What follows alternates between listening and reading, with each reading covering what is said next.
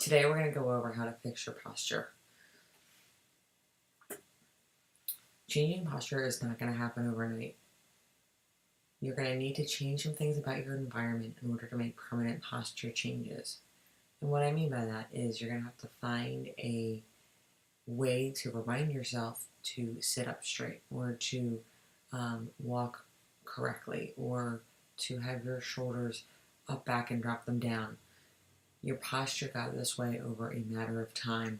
It didn't happen overnight, so it's not going to change back overnight. So don't get frustrated if 1 minute you say, okay, I'm going to sit up straight, I'm going to roll my shoulders up, back, and drop them down, and the next minute you're back into your slouch posture. If you don't do things in your environment to change the way you sit, you're going to sit how you always sat. You're going to stand how you always stood. So we're going to go over a few of those things that you can do.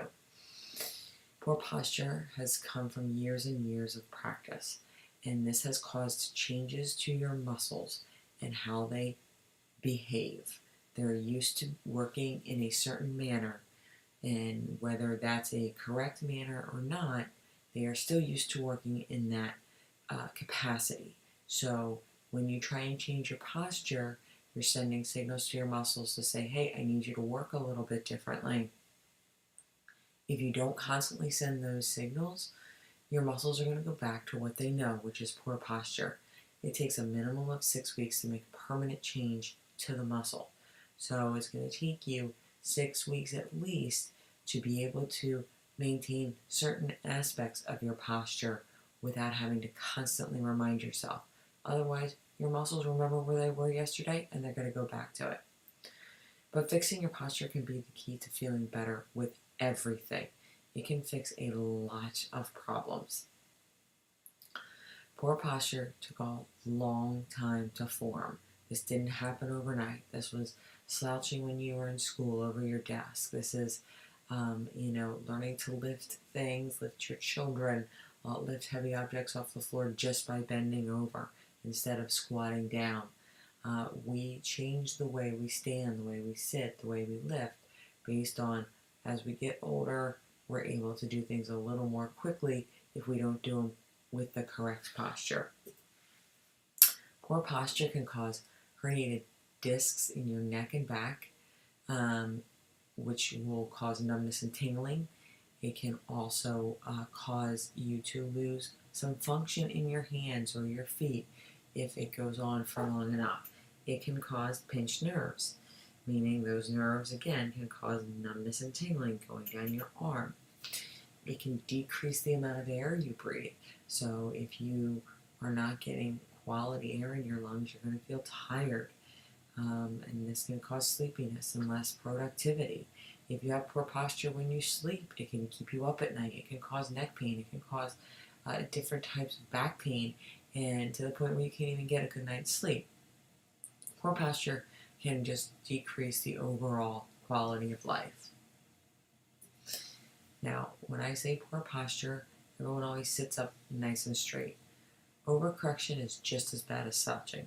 So when we use the word sit up straight, most people just jam their shoulder blades back together and they try and hold that as long as they can. They put their shoulders as far back as they can. They use all the muscles in the back to sit up straight. Within 2 or 3 minutes, they're fatigued, their back's burning, their muscles in their back are burning, and they can't hold that posture anymore, and the posture is gone within minutes. This is just as bad as slouching, and you can't maintain it. How to stand properly. First of all, you're going to have to think about something that will remind you to stand up properly. Otherwise, you're just going to think about it randomly 1 or 2 times a day, and that's not going to change anything. So, for example, every time you walk through a doorway, you should say to yourself, stand up straight.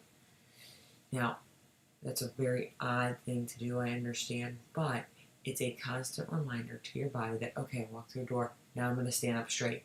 I guarantee you, every time you walk through a door, you're not going to be standing up straight. You're going to have to think about it until it becomes a rote thing for you to do. Then you might go through a few doorways where you're already standing up straight.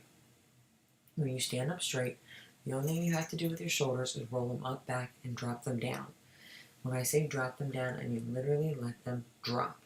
Don't try and control the motion on the way down, you want to roll them up, back, and then you just let them drop. Okay? They're literally just going to thunk down. That's how they should be. Now, for those of you who suffer from headaches, or even if you don't suffer from headaches, if you roll your shoulders up, back, and drop them down, and then you check them maybe like 5 minutes later, you're going to find that your shoulders are elevated, okay? And you've lost that up, back, and drop it down. So you want to make sure, again, you just keep rolling them up, back, and you're dropping them down. For your neck, you want to jut your chin all the way out, and then you're going to bring your chin all the way back, and you're going to find the middle of those, okay? It's going to be an approximate middle, all right? But you don't want your chin all the way out, and you don't want your chin all the way back. You want to be right in the middle. Same thing with your pelvis. You're going to bring it all the way forward, and then you're going to tuck it under, and you're going to find the middle of those two, of being all the way under and then being all the way back. Find the middle, and your knees should never be locked out. Most people, when they stand, if they have low back pain, their butt is sticking out too much. And if you look in the mirror, you'll see a really pronounced curve in your low back. That's when you want to tuck your pelvis under as far as you can, and then just bring it back halfway. It's going to feel completely unnatural. When you go to stand straight for the first time, it's going to feel weird. It's not going to feel normal. It's not going to feel like anything you want to continue to do. But if you continue to do so, it's not going to feel unnatural. This is actually how you know it's correct, is if it feels weird, if it doesn't feel right. If you are standing still and you're not walking through doorways, and set an alarm on your phone every 15 minutes, set an alarm on your Fitbit, whatever you have to stand up straight or to change your posture. This is going to take practice until it becomes a pattern. Sitting. When you're sitting, you want to alter your environment as much as possible to force you into correct posture. If your environment is not correct, you will not sit correctly. There is no way that you will sit correctly if your environment is wrong. You cannot tell your brain to have your monitor off to the right and keep your head straight ahead and just look with your eyes to the right. Your head will follow where your eyes go. Same thing with your shoulders. If your keyboard is really low or it's really high, your shoulders and your neck will follow what your body is doing. So there is no way you're going to be able to type, get work done, and constantly be telling your brain, okay, keep my shoulders down. Even though my keyboard's way up too high, I still am going to press my shoulders down. It's not going to happen. So you need to do everything to make sure your environment does not encourage any poor posture. If you sit at a desk, if your monitors are off, if your keyboard is off, your body is not going to be able to sit correctly. When you sit at a desk, you want to make sure your monitor is at eye level and directly in front of you. You use two monitors. You want to put the one that you use the most predominantly in front of you with one a little bit off to the side. If you use both equally, you want to put them directly in front of you with them touching. So you're basically able to look right in front of you. Do not have either monitor, any monitor, off to the side even slightly. It will cause your neck to go that way. And you actually will change your neck to be always rotated to the direction that your monitors are in. Your arms should be at 90 degrees and your wrists should have no bend in them.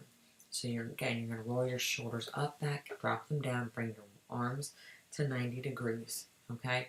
Then you're going to see where your keyboard is. Do not adjust anything on your posture. If your keyboard, your mouse, your monitors are not in the correct position, you adjust them to meet you. You don't adjust your posture to meet them. Your mouse should be right next to your keyboard. Make sure it doesn't have a wide open desk to run away on. You want to make sure that if you are using a mouse, it's right next to your keyboard and has very little space to move. By the end of the day, a mouse tends to be further away and you wind up stretching your arm out in order to use it. That stretching of the arm leads to the shoulders coming forward and leads to the neck being in a poor posture. Your feet should be flat on the floor. This is not a hard and fast rule. You can have your feet kind of tucked back under the chair. Sometimes this will actually help your pelvis to be pulled forward. So while your feet, the only thing that you need to worry about with this is that they shouldn't be dangling. They should be supported on the floor. So if you find your feet dangling, find a box, find a stool. They need to be on something. But if you would like to put your foot back behind the chair, that's okay. That they don't both have to be just flat on the floor. Your back should have some support. Whether it's a towel, whether it's the chair, your back should have some support. It will get tired after sitting for so long. Your knees should be below your hips.